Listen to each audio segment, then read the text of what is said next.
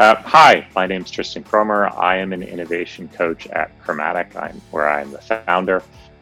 We work with either very, very large companies or very, very small companies, helping them embrace the spirit of entrepreneurship and really get in that mindset of building products and entering new markets rapidly. Not taking 2 years to get to market, but generally taking a week or sometimes even less to go and get their initial level of feedback. So that's kind of what I do. I've worked with a lot of Fortune 500 companies. I've worked with a ton of startups and accelerator programs around the world. I've built a few accelerator programs from the ground up. And I've even done accelerator manager training programs out in Vietnam. So I have a fairly broad range of experience there, and I hope I can be of some help during this podcast.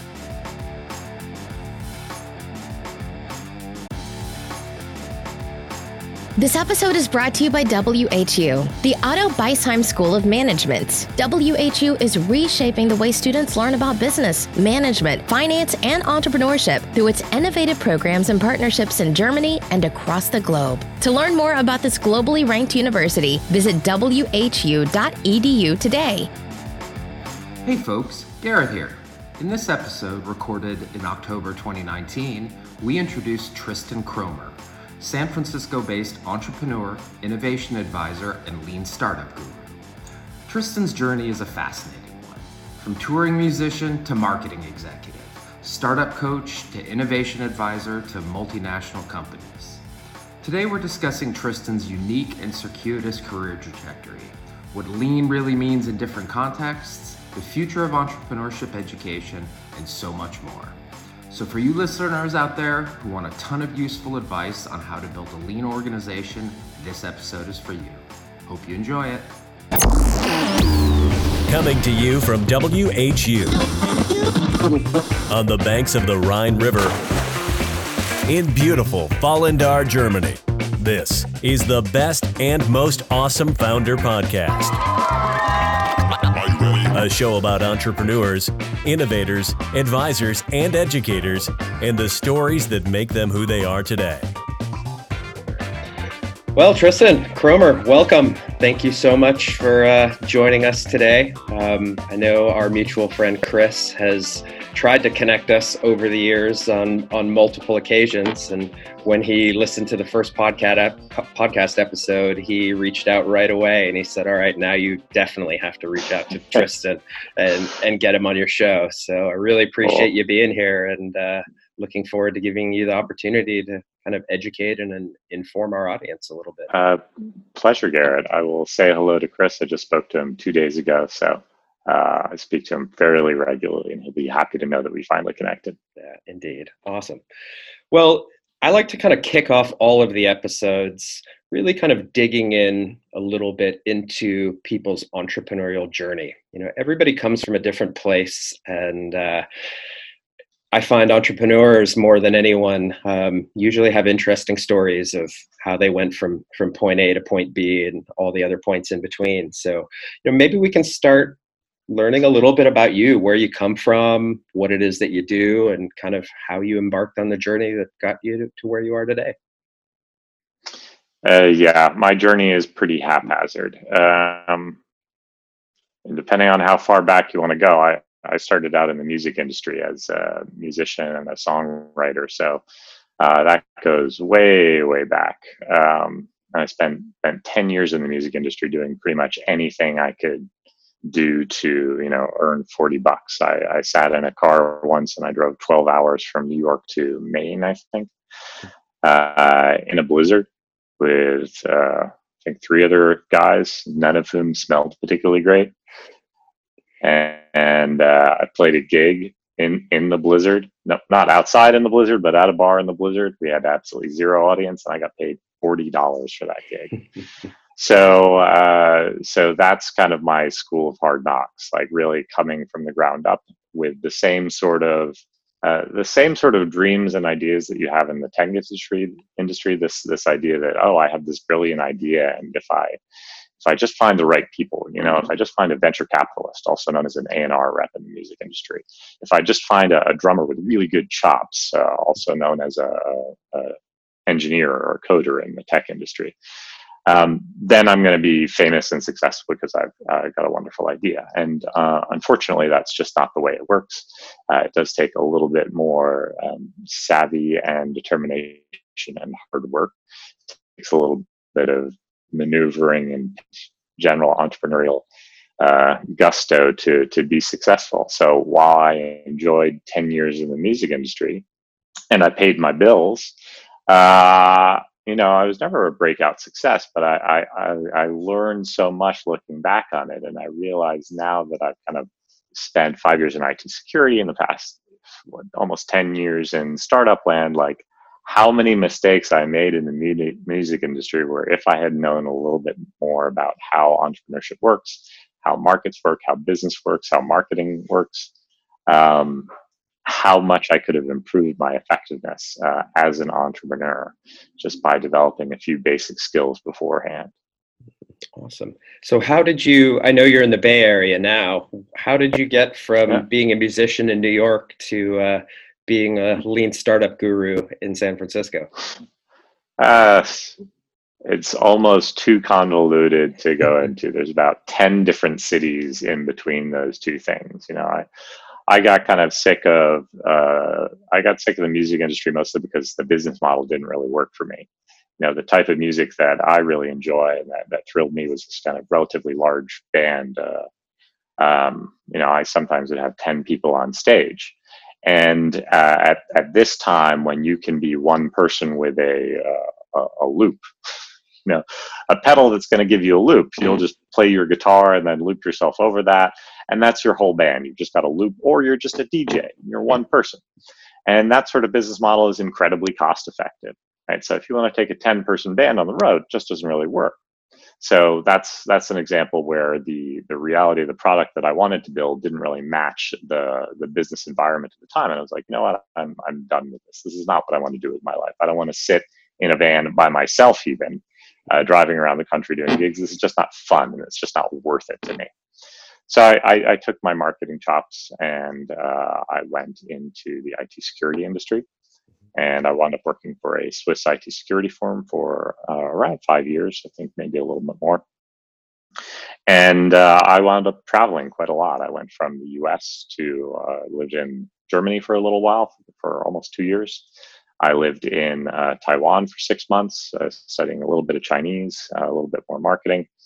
I moved to Switzerland for a year, and then I wound up unintentionally running the Vietnam operations of the IT security company and overseeing the Chinese office. So this was during the financial crisis. So it was a very, very weird situation where, the VP of marketing got fired. I had to take over marketing. I went to Vietnam to hire some more marketing people. The chief technical officer, the CTO, fired the general manager in Vietnam while I was there, with the intention of the CTO taking over that office. And then the CEO fired the CTO. So I was kind of the last person standing. So I wound up with a ridiculous number of responsibilities in 5 different business cards in 4 different languages. And, having to apply some of that entrepreneurialism that I learned in the music industry, where there's no excuse for, like, that's not my job. You just have to do it, whatever it takes, whether that's tuning the guitars or printing the flyers or figuring out the marketing campaign or just figuring out how to email 5,000 fans with your latest gig info. You do whatever it takes to get the job done, and there's no excuses. And so I found myself in that position again, building new products as part of a larger company, as an entrepreneur in that context. And then when I finally got absolutely sick of that, I decided that I wanted to move back to the US. And I wanted to move somewhere I hadn't been. I'd been to Silicon Valley. It was the heart of the tech industry. It seemed like the right spot to be in, and it turned out pretty well for me. It was kind of the perfect time. Well, not the perfect time for many people's view. It was the middle of the economic downturn, the financial crisis. But it was a great time for entrepreneurship. It was a great time to be sitting in Dogpatch Labs, 40 feet from Instagram, which I thought was a terrible idea because I'm not very smart. It was a great idea to learn more about the business of entrepreneurship and kind of be right at the heart of it when all those theories like lean startup and agile and design thinking were really kicking off. Like before there was a book, Lean Startup, there were people just hanging out, having pizza and talking about it. Well, that was an interesting time. And I mean, like you said, I think some of those topics were kind of coming to the forefront a little bit more. You know, Steve Blank was talking about customer development long before Yep. Eric Ries ever wrote that book. But I guess it was in the early 2010s where lean startup really kind of became the norm. How did you go from someone focused on marketing and product to kind of being a process guy? And what inspired you to do that? Well, I'm extremely lazy. Right? So I absolutely hate having to do the same thing over and over again. So I want to figure out the simplest possible way to do it. So yeah, so if I find myself manually doing something more than once, then I want to figure out how to wrap a little process around it and make it a little bit easier. I mean, that's part of what building products is, taking a problem that somebody has and maybe they have a hack together solution and saying, well, this is incredibly inefficient. How do we automate this? And so looking at design thinking, lean startup, that those sort of philosophies, I don't think of them as a very fixed process, but there are certain patterns that repeat that you can reuse in project after project after project, different ways of testing ideas that I think is incredibly valuable. So honestly, it's just pure laziness on my part.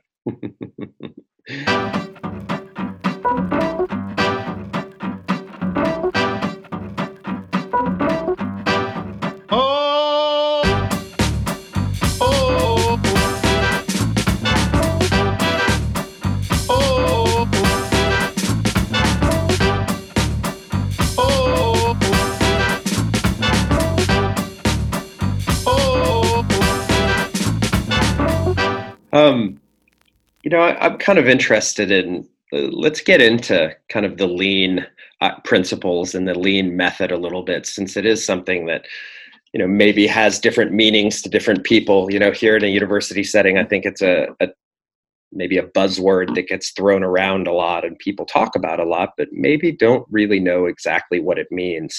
As someone who's an expert in the space, can you kind of share what you feel the kind of core tenets and core principles are? How would you kind of define that in the context in which you use it, at least?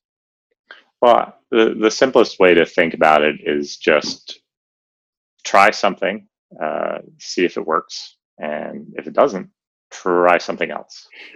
That's pretty much it. It is somewhat based on the scientific method. There is a lot more sophistication that you can have there in terms of creating a well-grounded hypothesis, attempting to falsify that hypothesis instead of validate it.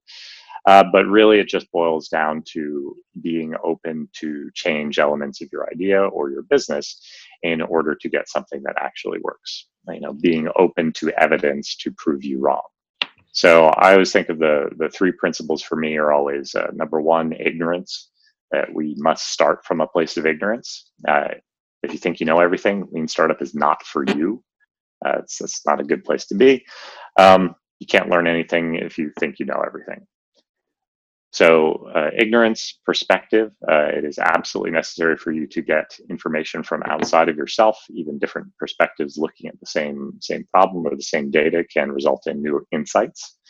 So getting information from outside of yourself, however you can, is absolutely critical, and getting as many different perspectives as possible will allow you to kind of triangulate the truth about what the user wants and what the user needs. And then that third principle is just the buzzwordy build, measure, learn loop, which everybody kind of knows, but I think there's a lot of subtlety that people miss. In particular, it's not just about having a loop. There's tons of those loops. There's observe, orient, decide, act. There's plan, do, check, act. There's a lot of names for the same sort of learning process. But Lean Startup has a particular emphasis on speed. The speed that we want in Lean Startup is talking about a loop of days or even hours sometimes, not one where it takes months to build something and get a result. And secondly, that loop is actually technically backwards. We're not supposed to just build something randomly and then hope to see if it works and then try and hope to learn. That's, and you're in a university now, that would be essentially like trying to get a degree by randomly picking courses in the course catalog and just hoping for the best. It's not a very efficient way to make progress. So we actually try and go backwards and again, start with ignorance and say, well, what do you want to learn? And then go backwards and say, well, all right, build, measure, learn. All right, measure. Well, what are we going to measure? What data would actually be useful? So what do we want to learn? What questions do we have? What data would actually answer those questions? And then go backwards and say, what sort of experiment or research can I build or create that's going to give me that information? Even if it doesn't require building anything, even if it's just, going back to Steve Blank, as you mentioned, it just means going to talk to people. Maybe that's your build loop. Right? So backwards and forwards through that loop. Gotcha. I'm interested in maybe some places where it's a little more difficult to implement a process like that. Yeah. I think I told you offline that, I had a startup that was a B2B SaaS, and we had huge, major brand clients, Fortune 500 clients, where they owned the customer and, we provided the technology. So we kind of had to sell the vision and then build it for them. And we didn't have a lot of opportunities to really get engagement outside of the client, which in a big organization was really their technical teams, and with very stringent roadmaps and timelines, and there were a lot of challenges. So even though I had the ethos embedded in me, and I'm a process guy myself, I really struggled with figuring out how to kind of apply some of those tenets. Are there places where it doesn't work, or are there adaptations worth considering in those types of contexts? Yeah, I mean, the principles are the principles, right? Like, there is no situation where you would want to go slower rather than faster around that loop. So there are domains where you simply can't do a one-day test. Now, I spoke to the Austrian Forestry Service at some point, and you know what? They cannot grow trees any faster than they currently grow. Like, there's no technology that's going to help that, at least at the moment. Maybe they'll do some awesome CRISPR gene editing stuff later, but for the moment, the tree is the tree. But there's still kind of ways to hack around that and to investigate, well, areas of your business where you perhaps can be a little bit faster, and perhaps can use data or other services to help you accelerate. Such as in the Austrian forest, you might use drones to go out and collect information. You might use various different IoT sensors to collect moisture levels, which might help you predict how many trees you will grow, or how fast they will grow, or whether you're at risk of having fire. And so those things are still areas where you can iterate rather quickly. So you have to navigate a little bit within the domain. But what the other typical complexity that you just mentioned is when you're doing complex sales as opposed to simple sales.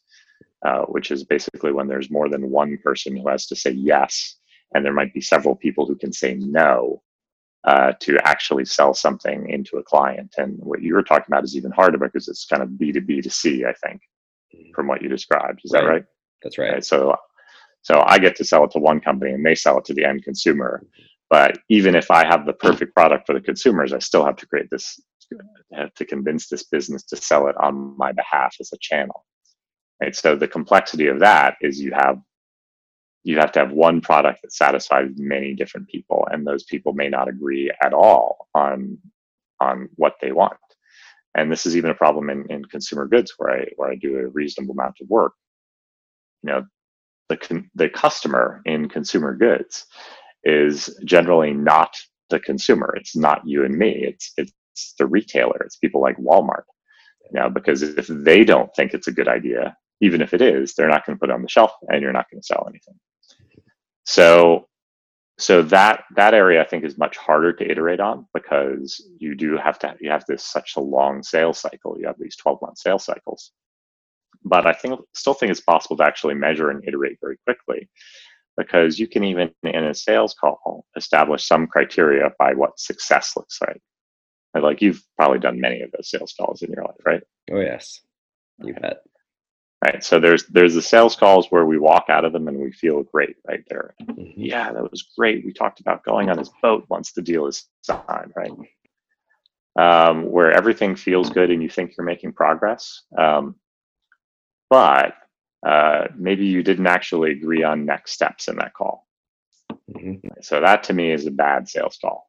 Right. Right. It felt really great, but you actually didn't make any progress because there were no next steps agreed. And so a good sales call to me is actually measurable because there's always one thing that you agree to do for the customer as a next step. Oh, I will prep this demo for you. I'll give you access. I'll send you the sales flyer, something like that. And there's one thing that they agree to do for you in exchange, right? Which is, well, I'll set you up with a non-disclosure agreement. I'll tell you our procurement needs. Something. I'll introduce you to one of our end customers. There has to be some sort of exchange like that. And that allows me to kind of design these tests or design these small sales processes where I can measure if I'm making progress by seeing if the other person is willing to exchange value with me in some way. And then I can further measure if I'm likely to close that sale, depending on whether or not they do the thing that they promised. So there are a lot of little ways like that where I can kind of hack the process and establish small milestones that are really, that will not take 12 months because I can do that in one sales call. I can even start measuring whether or not anybody will schedule the sales call with me. So I can start looking at the open rates for my cold emails to all my B2B customers. I can look at their click-through rates. I can look at whether or not they're responding to me. I can look at how long it takes me to set up a meeting. That indicates some level of urgency. So there are lots of little tricks that you can do to break up a large sales funnel to something that's much more discreet and manageable. But that doesn't make it any easier, and it still takes a lot of effort. Right. Well, it was one of the things that you said made me chuckle actually about how many people it takes to say yes versus say no. We used to have we had a sign up in our office that said it takes 12 people to say yes and only one to say no, as we were navigating the business development process with big companies. You know, you come out with those wins, and I agree the call to action in each of those sales calls are so vital. But you know, you sell 10 of them, and then there's one, you know, you get the tech team on board, you get the operations and the marketing on board, and then the CFO says, well, we don't like this for some reason, and then it's, you know, back down the ladder. Right. And then that's, you know, back to shortening the sales cycle. If we were building a product and you had 10 features to build, and, you know, one of them was very high risk, but if you don't build that feature and get it to work right, the product is going to be functionally useless. Right? We, in lean startup, we would want to address that first, right? We wouldn't want to, you know, wind up tweaking like, well, do we want to have square buttons or buttons with 4 pixel rounded corners? That would be a waste of time. Right. So in the B2B sales cycle, it's very similar in that we would want to try and address those big risks as early as possible. So I'm typically working with, I typically give office hours to early stage startups like twice a week. And I'm always trying to tell them, like, look, on your first or second call, you should be trying to get introduced to the procurement department, because the procurement department has a list of things, you know, an arm's length long, which they need to check off before they can do business with you. And it's going to take 6 months just to get through that checklist. And if one of those items on the checklist is, we cannot do business with a company with less than $1 million in revenue, you're done. Like, so don't bother trying to sell that to that customer. Like, go deal with somebody else, or you're going to have to find something clever. So you want to address those risks very early. And so I think actually bringing those things, like perhaps talking to the CFO, or at least understanding what the CFO's requirements are, or the procurement department, or the legal department, bringing that stuff early into the sales process is incredibly valuable. And it feels bad because you're going to get no's earlier. But I'd rather have an early no than waste 12 months to get that, as you said, final no, and have to go back to the start. Indeed. It you know, it was really interesting. I actually didn't expect this conversation to kind of go in this direction. You know, so many of the topics, at least, that people talk about in the context of lean is, you know, in organizational development with your own business, and of course in product as well. There's all sorts of, I don't know if they're subcategories, but methods that are kind of mirroring some of the principles in lean that are used for product development. But hearing you kind of talk about it in sales and business development and some other aspects of growing a business is quite interesting. And, you know, since our audience is Many of them are nascent entrepreneurs or, first-time founders that are just getting off the ground. Maybe you could share a little bit about, what parts of growing a business where you see these principles really being most important, and maybe some areas that normally people wouldn't consider that should be looked at. I think sales was one that was interesting. I don't know if you have any other areas where you think this is really, really relevant to early stage startups. I mean, honestly, I think it's pretty relevant across the board, even in terms of, how you scale out your own team. Failing early and failing fast can be very valuable. You don't want to hire somebody and then wait for 12 months before figuring out well, I actually don't like working with this person very much. In the first week or even in the hiring process, can you give that person sort of MVP, like is trying to test out that relationship as early as possible and kind of like put it through the meat grinder, if you will. But sales is a massive one. Again, I'm super lazy. I don't like sales. It's not my forte. So because of that, I want to do it as efficiently as possible. And I want to feel good about it at the end of the day. I don't like to feel like I'm selling a used car. So I want to figure out how I can most efficiently communicate with my customer and make sure that it's the right one, because I don't want to sell anything that's worthless, and they certainly don't want to buy anything that's worthless. So applying all those lean tools to that process and that mindset of design thinking, I think is incredibly valuable across the board, with perhaps the only exception being like dealing with your taxes. Like just hire an accountant. Just source that out. Don't experiment. Don't experiment on things that are unimportant to the ultimate impact, right? Just deal with it.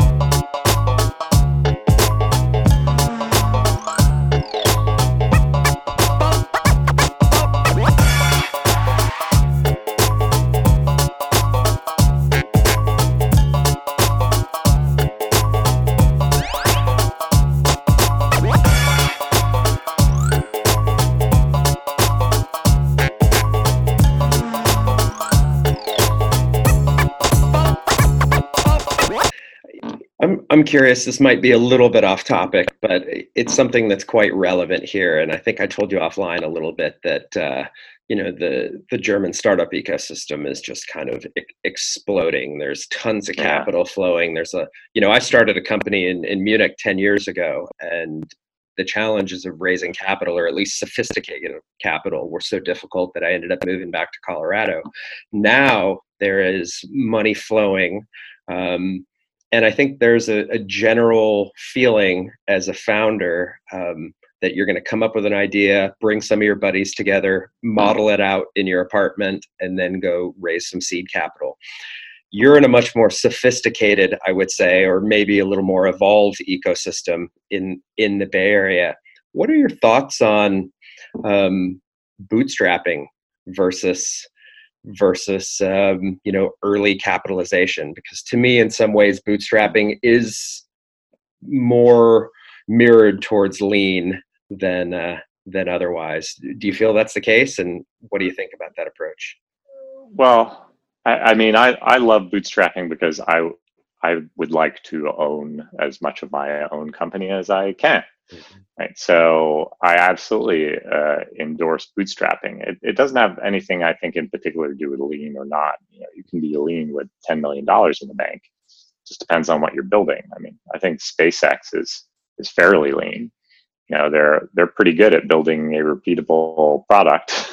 They're in fact trying to build an iterative model for space exploration, right, and space technologies. So they're building the platform. They're building the Amazon Web Services of space by building reusable rockets. I think that's pretty lean. But each of those rockets got to cost like, I don't know, $40 million, $50 million. I don't even know. So it's not a question of being cheap. It's just a question of being efficient. So it's not lean as in you weigh 30 pounds. It's lean as in you have no fat on your team. There's nobody sitting around doing nothing. that your capital is being used consistently to learn and develop your business model, as opposed to, buy amazing chairs for your office space. So I think that's the only danger of having too much capital, is just kind of being flush with it and spending on things you don't really need, or scaling up before you're genuinely ready. Because it's very, very easy to convince yourself that you have the best product and all you need to do is hire the right marketing team. But if you, the founder, have not figured out how to market, and your core team has not figured out how to sell, nobody else is going to figure out how to sell for you. You need to figure that out before you hire a sales team, not afterwards. And you need to write the playbook that everyone else is going to follow. So if you're not lean and scrappy and making efficient use of your capital, you're going to spend it poorly, and you're going to wind up in a big problem when the eventual next crunch comes down and you're not going to be able to raise your next capital. So be careful if you're raising too much money too early and spending it too quickly. Well, let's take what you said there and apply it to a context that you're also familiar with, because I think that's really interesting when we're talking about, trying to shed fat and not be particularly, or to be spendthrift and cognizant of your limited resources. I would imagine that could be a hard challenge, bringing this into a corporate entrepreneurship environment where, large companies, I think systemically probably even account for having some inefficiency in there. And here you are kind of espousing these principles of being really efficient and effective in contexts that they themselves may not be so inefficient. Do you kind of run into loggerheads in some of those situations, or how do you adapt to that type of environment? Yeah, it's kind of weird, because there are almost these two diametrically opposed company philosophies. One is very spendthrift, where getting $2,000 out of them to do a startup project is like, oh, do you really need $2,000, or can you do it with $1,500? It's like, come on, it's $2,000, and I know this company's revenue. It's a publicly listed company, and it's $10 billion. Like, why are you complaining so much about $2,000? And then there are companies that go the other way around and just say, like, well, this is a great idea, let's throw $10 million on it. And it's very much the same thing. It mirrors the startup ecosystem in many ways, and it's the result of having unsophisticated investors, essentially. These are investors which may be more familiar with the real estate business, and they think they can give you $60,000 and they're going to take 80% of your company because they're putting in all the cash. In business, we just call those kind of bad business sponsors, or we don't like to call them uneducated, because they don't like that. But they're used to investing in business models that they know, and how to invest in a disruptive business model or transformative business model where there are no clear metrics to invest in, and they don't even know which metrics to look at, is very challenging, and it takes a specific skill set. So I do get a lot of pushback, and it's very funny. I can take $1 million project and figure out it's a terrible idea in the first month, and return $900,000 or so, back to the mothership to invest in another project. And from my perspective, that's a huge win, right? I just saved the company $900,000. But the company might look at it and be like, "Oh, we wasted $100,000." Like that's just the wrong perspective. And the funny thing is, the finance departments in large companies, they are actually completely on board with this stuff. They understand what sunk cost is. They understand that if you don't spend the money, that's as good as earning money. But the way a lot of corporations are organized is very much to protect the status quo and to emphasize certain metrics that are attractive to the public markets. And so that causes a very large disconnect between innovation, which is a very long-term strategy generally, and the short-term focus of those KPIs that everybody's being held to account for. So it's a little long-winded. I'm being pretty long-winded in general today, but that's the way it is. It's just a question of misaligned metrics and people with a short-term focus as opposed to a long-term focus. So there's a lot of work that has to be done to kind of pull those things apart and give you enough freedom on the innovation side to really pursue interesting ideas while still kind of feeding the beast. It's interesting talking about the short versus long term, because I think a lot of people would assume that startups are working in short term contexts, and established corporates are working on longer timelines. But oftentimes when you see them in operation, a corporate is working on especially a publicly traded one is working on quarterly earnings reports, and a startup might be chasing, have 2 years of runway, something along those lines. What do you see as the fundamental differences in applying lean methods in a large corporate setting versus an early stage or a high growth startup? Do you see some big differences? There are, in terms of the fundamentals, it's honestly, it's the exact same thing. I work with a lot of startup ecosystem builders, so accelerators and government agencies who maybe want to increase innovation within Wallonia or Estonia, right? So I've spent a lot of time looking at different ecosystems and kind of what are their constraints that support or hinder innovation within an environment. And they all have direct analogs in a corporate environment, whether it's bureaucratic processes in a corporation that is the equivalent of regulatory burdens in a startup environment, whether it's a lack of finding a co-funder in the startup world, and in the business world, it's lack of finding a co-funder. Like, well, I'm dedicated to this project, but the rest of my team is dedicated 1/10 of the time because they have 12 other projects they need to work on. It's the same thing. The same challenge is essentially I am lacking the skill sets for me to get around the build, measure, learn. Like in my team, they've been promised, but they're not there. I've got a co-founder who has a day job at Google, so he's not willing to code for me too often. There are different emphases. Like for sure, there's a higher degree of apathy and acceptance in the status quo in larger companies rather than in the startup world. But even if you go to different environments, there's still that palpable fear of sticking your neck out and if I start this company and it fails, I'm never going to get another job. Like that, nobody would ever say that in Silicon Valley. But if you were in Mexico or Japan, you would have a very real and rational fear that if you started a company and it failed, you were going to have a harder time getting a job. And it's the same thing inside a larger company. I mean, no one wants to be on the project that fails. Like you want to avoid that. You want to transfer out as soon as possible. So you get all these projects which will take a year or longer. And guaranteed after 6 months, half of the team is going to be transferred away, and the other half of the team is going to be transferred away 3 months later. So I have this project that I've been assigned to.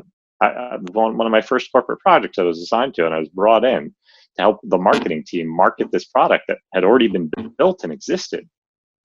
And nobody really knew why they built it. Like, they had an idea, they had some documents, they had a big feature list, but it was just a big feature list. They didn't really know why the consumer wanted it or which of these features actually were going to solve a problem for the customer. And they had to redo all that work, almost from scratch. And fortunately, they were able to find the one feature, which was kind of the gem that everybody was really able to sign up for. But it was just such a ridiculous process. And that's just caused by the structure of a corporation that would never really happen or would be highly unlikely to happen in a startup land. But you still see these same patterns again and again. That is lack of skills, fear, lack of investment, loneliness even. So it's honestly the same. Well, it's interesting. Like, I see some of the structural differences, but one of the things that, and I'll be transparent, I've never worked in a corporate setting in my life. I've been an entrepreneur my whole life, although I've had good for you corporate clients. And one of the big, I guess, cultural components that I think about a lot is the willingness and adaptability to change. And I think almost by definition, these processes are designed to foster efficient change. But sometimes in certain settings, you have people, individuals particularly, that are reluctant to change. And in some cases, institutions as a result that move slow because of that. Would you say that is that something that you notice as well? People that are, you mentioned apathetic, but do you think people maybe get complacent in those environments? Well, I use apathy in a very specific sense of the term, and that it's more structural apathy rather than a person's apathy. So the only thing I would push back on is the belief that it's maybe like this person's fault or these people's fault. it's something that's just like, that's just like our people are not motivated. I have actually almost never found that to be the case. And in fact, I've worked for a company called Luxor years back, which ran a lot of accelerated programs. I worked with Janice Frazier, and we were approached by corporations kind of increasingly. And there was a big feeling in the team actually that we didn't want to work with them, because there was this sense that like, oh, corporations are never going to do anything meaningful. They're all sitting in their little cubicles with their ties, shivering from the cold, and they're never going to do anything. And honestly, like, having taken a couple of those gigs early on with Janice, like, I think it's actually nonsense. Yes, they have cubicles. Yes, it's always too cold in the offices, but the people there are just like people anywhere. They are happy to change. They actually get really excited and encouraged when they can do something innovative. But there are a lot of structural things about the system that they're working in which will cause them to draw back and hesitate.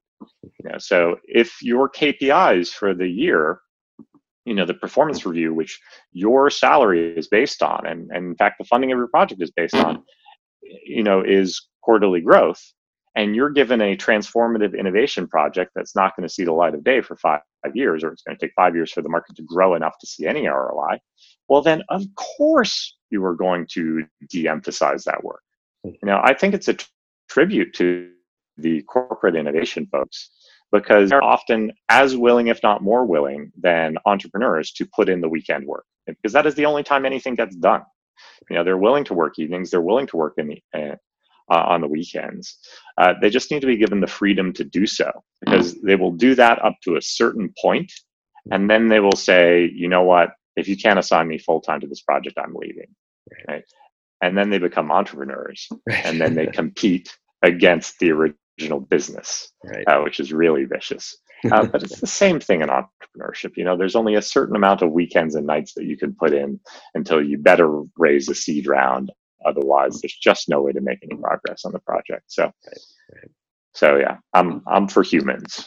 Rock on, humans. Hell yeah. The system is the problem.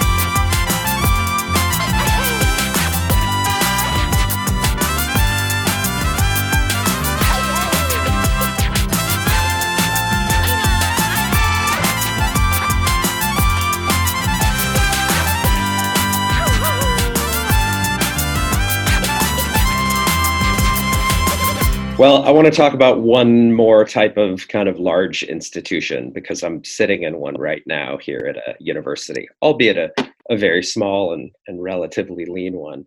But, you're in the business of educating, mentoring, coaching, and teaching entrepreneurship and methods of entrepreneurship.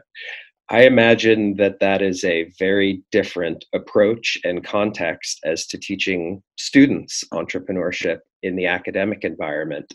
Do you have any ideas or insights of, what some of the different opportunities or challenges might be between the two, and how we can take some of this practical teaching methods and approaches and use them to help inform and make better entrepreneurs that are perhaps younger and in the higher ed environment? Yeah, I always struggle with this a bit, because I do teach classes sometimes.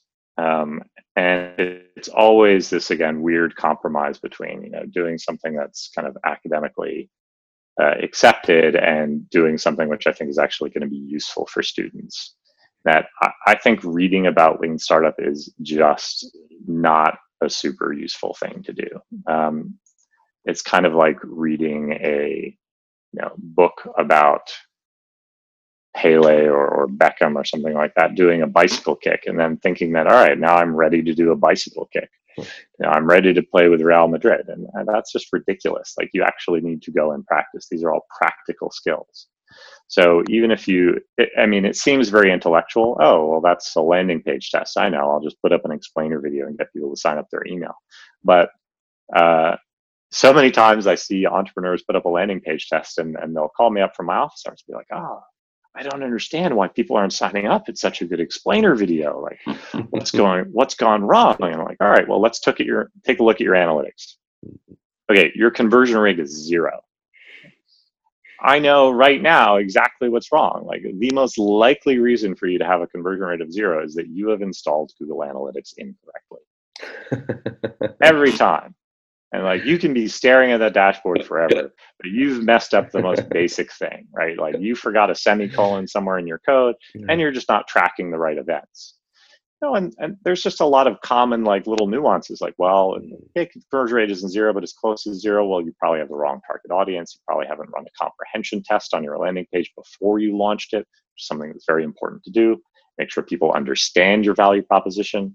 If you're using a lot of jargon and words, and only 50% of your audience understands that you're selling shoes, then you've lost 50% of your sales right off the bat. So there are just these nuances in how you execute that are really critical. And I think if professors are not teaching with real projects that people can actually dig their teeth into and try and execute, they're really doing a disservice to the students. And I know that sucks because it's against the teacher's best interest, again, to actually give them real projects, because half of the students are going to hate you. And I know this because I've taught those courses. Right? It's actually bad for the professor to do that, because it'd be much easier to teach in an academic sense, maybe give some exercises and give a test. And you're going to get higher results on your teacher survey at the end. But actually throwing people out of the building and forcing them to walk the walk is going to be more productive and produce better entrepreneurs in the long run. But half of your students are going to hate you and give you bad reviews. So I think the Lean Launchpad course by Steve Blank is probably the best academic program I've seen, because you really have to have a project that you're passionate about, that you genuinely want to succeed before you even go in the door. And that in and of itself, that will make a course 20 times better if you just get that criteria coming into the course. Right. That's something that we're moving towards here. Prior, you would have to get into the Master in Entrepreneurship program, you'd have to apply with GMAT scores.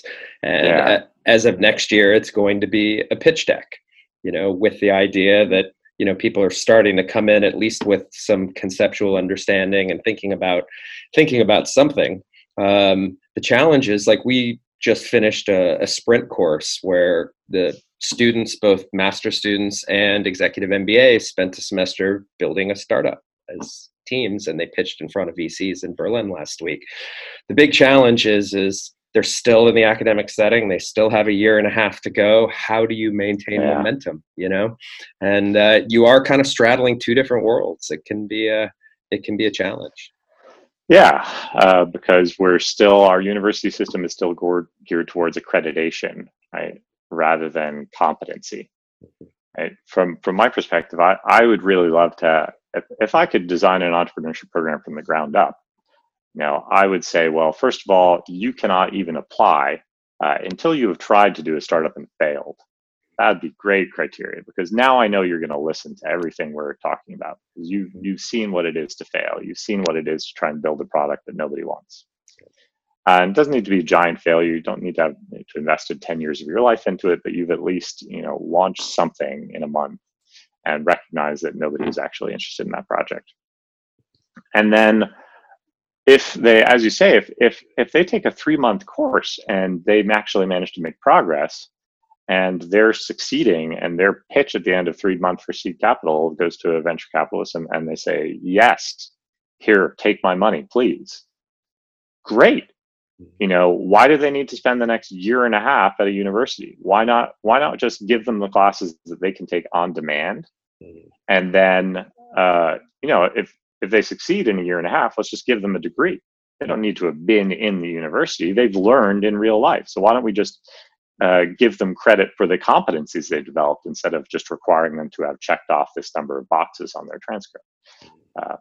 That's what we should be doing. And I think that's the direction where universities are going to be forced to move one way or the other, because there are certain skills like coding where getting a university degree is not as relevant as passing, JavaScript certification, proving that you have the skill rather than you've attended the classes.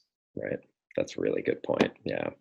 I know we're a little pressed for time, and I want to ask you just a couple rapid fire questions to wrap things up. I think I could have this conversation all day, but shoot. Although I would be remiss to not realize that I should probably mention that I am building the system I've just described. I'm building, cool. But we'll see if it works. It probably will be an utter disaster, but I'm going to build it anyway. See if it happens. In a higher ed context, or not in a higher ed context? I just think there's not enough traction in a higher ed context, but delivering the right skills at the right time, teaching statistics when it's relevant, when a startup is at the right scale rather than on day one. Right. These sorts of things, being able to pull those courses off the shelf and get real feedback from real experienced entrepreneurs and intrapreneurs. That's what I'm building with my team. That's awesome. And I think there's a little progress in that. We've got a really successful alumnus here who's coming back to teach a course, but instead of teaching the course, each course is being taught by a highly successful entrepreneur, kind of great doing the storytelling side of things. And it was interesting. We had students in Berlin. We were at a VC the other day, and for me, it was like, because I made so many mistakes in capitalization, it was like PTSD all over again. Looking at term sheets, and here's a group of brilliant minds and entrepreneurial minds, and they're taking all these courses, but they didn't know what a 2x or 3x liquidation preference was.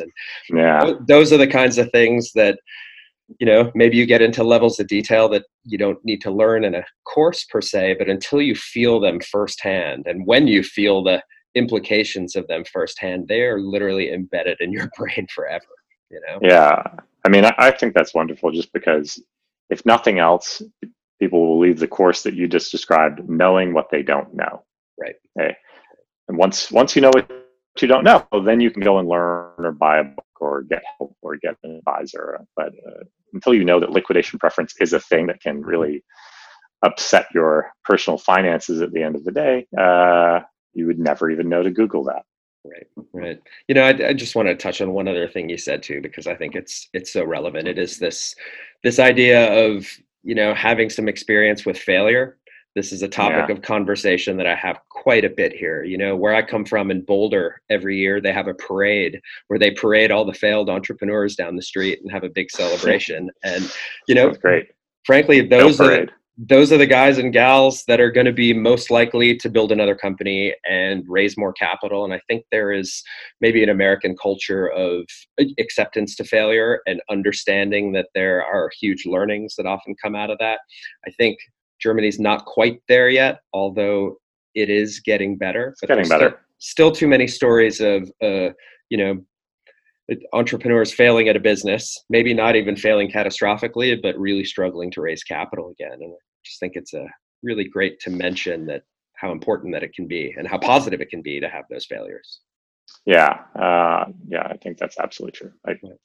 I can't say it better than you did.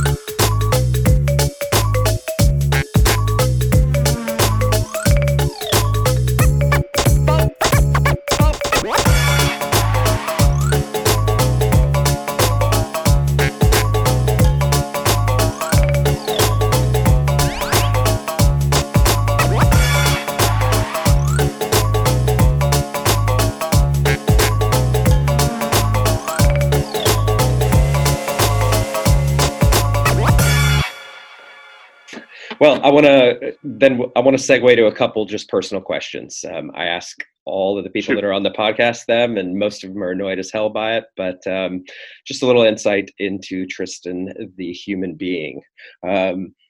So, what book is on your bedside table right now? What are you reading?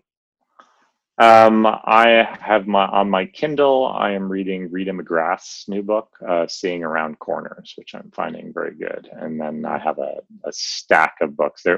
They alternate between like business book and sci-fi, and business book and sci-fi. So I've got a new novel by N.K. Jemisin, which I don't remember the novel, but it's some sci-fi book. Yeah. I don't think I've had anyone on the podcast yet that didn't have a stack of books. It's never just one that they read from beginning to end. Oh, I have a very long list of books, and I have a lot of friends who write books. So I have a very long alternation. But I do think it's important to balance between some fiction reading, which will get you thinking of things from different perspectives that you might not have considered, to something that may be a little bit more pragmatic, like whether that's how to do a cash flow statement, or whether it's how to meditate better, like something that's going to kind of improve you in the long run. But there has to be a little bit of dreaming involved. I think that's really great, because I just did an interview last week with a really successful entrepreneur in Berlin, and he said he mostly reads sci-fi, and he gets so much inspiration from science fiction. Yeah, sci-fi is really great because there's kind of hacky sci-fi, which is like, oh, there's a robot and it blows up and that stuff. And then there's really a sci-fi, which is principally like fantastical sociology, like what happens to society if we have a transporter or robots or things like that. And that I think is really useful, if for no other reason than and this is a failing I think of the Silicon Valley ecosystem, is there is not a lot of consideration to the societal or ethical impacts of some of the technologies that we're building. And it might be good to think about those things before we release things like scooters and self-driving cars. What is the impact of that actually going to have? And too much, there's a kind of cult of disruption is good in and of itself, rather than thinking, well, how do we manage that disruption? What's going to actually have the impact that we want, rather than just kind of seizing a larger share of the pie for ourselves. Right. So that's a big can of worms discussion, and I'm sure people listening right now got a chuckle out of the scooter point, because every big city in Germany has like 4 scooter companies, and I think they're making people mental at this point. Yeah, so. We had a big issue in Silicon Valley, and they banned them. And I personally have tripped over more than one, so they irritate the hell out of me. All right, I want to ask one more kind of personal question. What's on your playlist right now? What being on the other side of the pond? What's cycling through your playlist musically? Yeah. Oh, hold on. Let me look on my Slack channel. We have a Slack channel in our company for just music. So I was just listening last night to this Korean band that did an NPR Tiny Desk concert called Sing Sing, with 2 S's on both sings. I was down on NPR last night, and then I heard Tank and the Bongas, who are awesome. I would absolutely highly recommend those 2 bands. They're fantastic. And Georgia Smith, and then Mariachi Flor de Toloache. I'm probably pronouncing that poorly. Absolutely fantastic music. I really like a lot of different world and interesting genres combining. So NPR has a lot of that stuff. Ooh, and one more, Daka Braka, which is a Ukrainian band, and they sound crazy, but very, very groovy, very, very cool. Nice. Is that a Gogol Bordello kind of style? High energy Ukrainian? Yeah. It's definitely high energy. Yeah. I don't know what Gogol Bordello is, but it's like I heard it and I was like, what is going on? What is coming out of my speakers? Which is the type of music I like to hear. Something different that I haven't heard before, with different rhythms. And usually I favor a little bit of cacophony. Like I'll occasionally throw on some Enya if I want to calm down, but like mostly it's give me enough of a dissonance and rhythmic dissonance to want to pay attention to the music. Nice, nice. I think I like that you did a shout out to the NPR Tiny Desk concerts. If for Oh, they've those got some people great here, ones. yeah, I don't think a lot of people here know about it. Check it out on YouTube. There's some really amazing performances you get on that Absolutely show. fantastic. And they're short. It's usually 3 songs or so. You put them on and just let it stream. You're going to discover some amazing new music. Awesome. Tristan, where can, for people that are really interested in the work that you do, where can we find you online? Sure. So you can go to, thank you very much, by the way. I'm always forgetting to promote myself. I remembered once today, but chromatic.com is where my company sits. And if you're an early stage startup, you might want to go to my blog, grasshopperherder.com. And if you are an early stage startup, I have free office hours there. So we always try and most of my work is with large corporations, but my work with early stage startups is always free because startups have no money, but they need the support.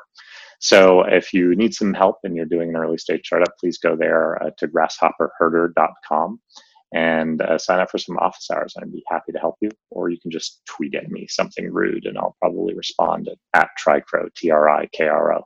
Awesome. Awesome. That's really great. I'll make sure to put that in the show notes as well. I'll put some links in there, but it's really great what you do. It's wonderful that you're, I know that you've done some work with Techstars, and I'm doing my research with them. So I like to always mention that give first ethos.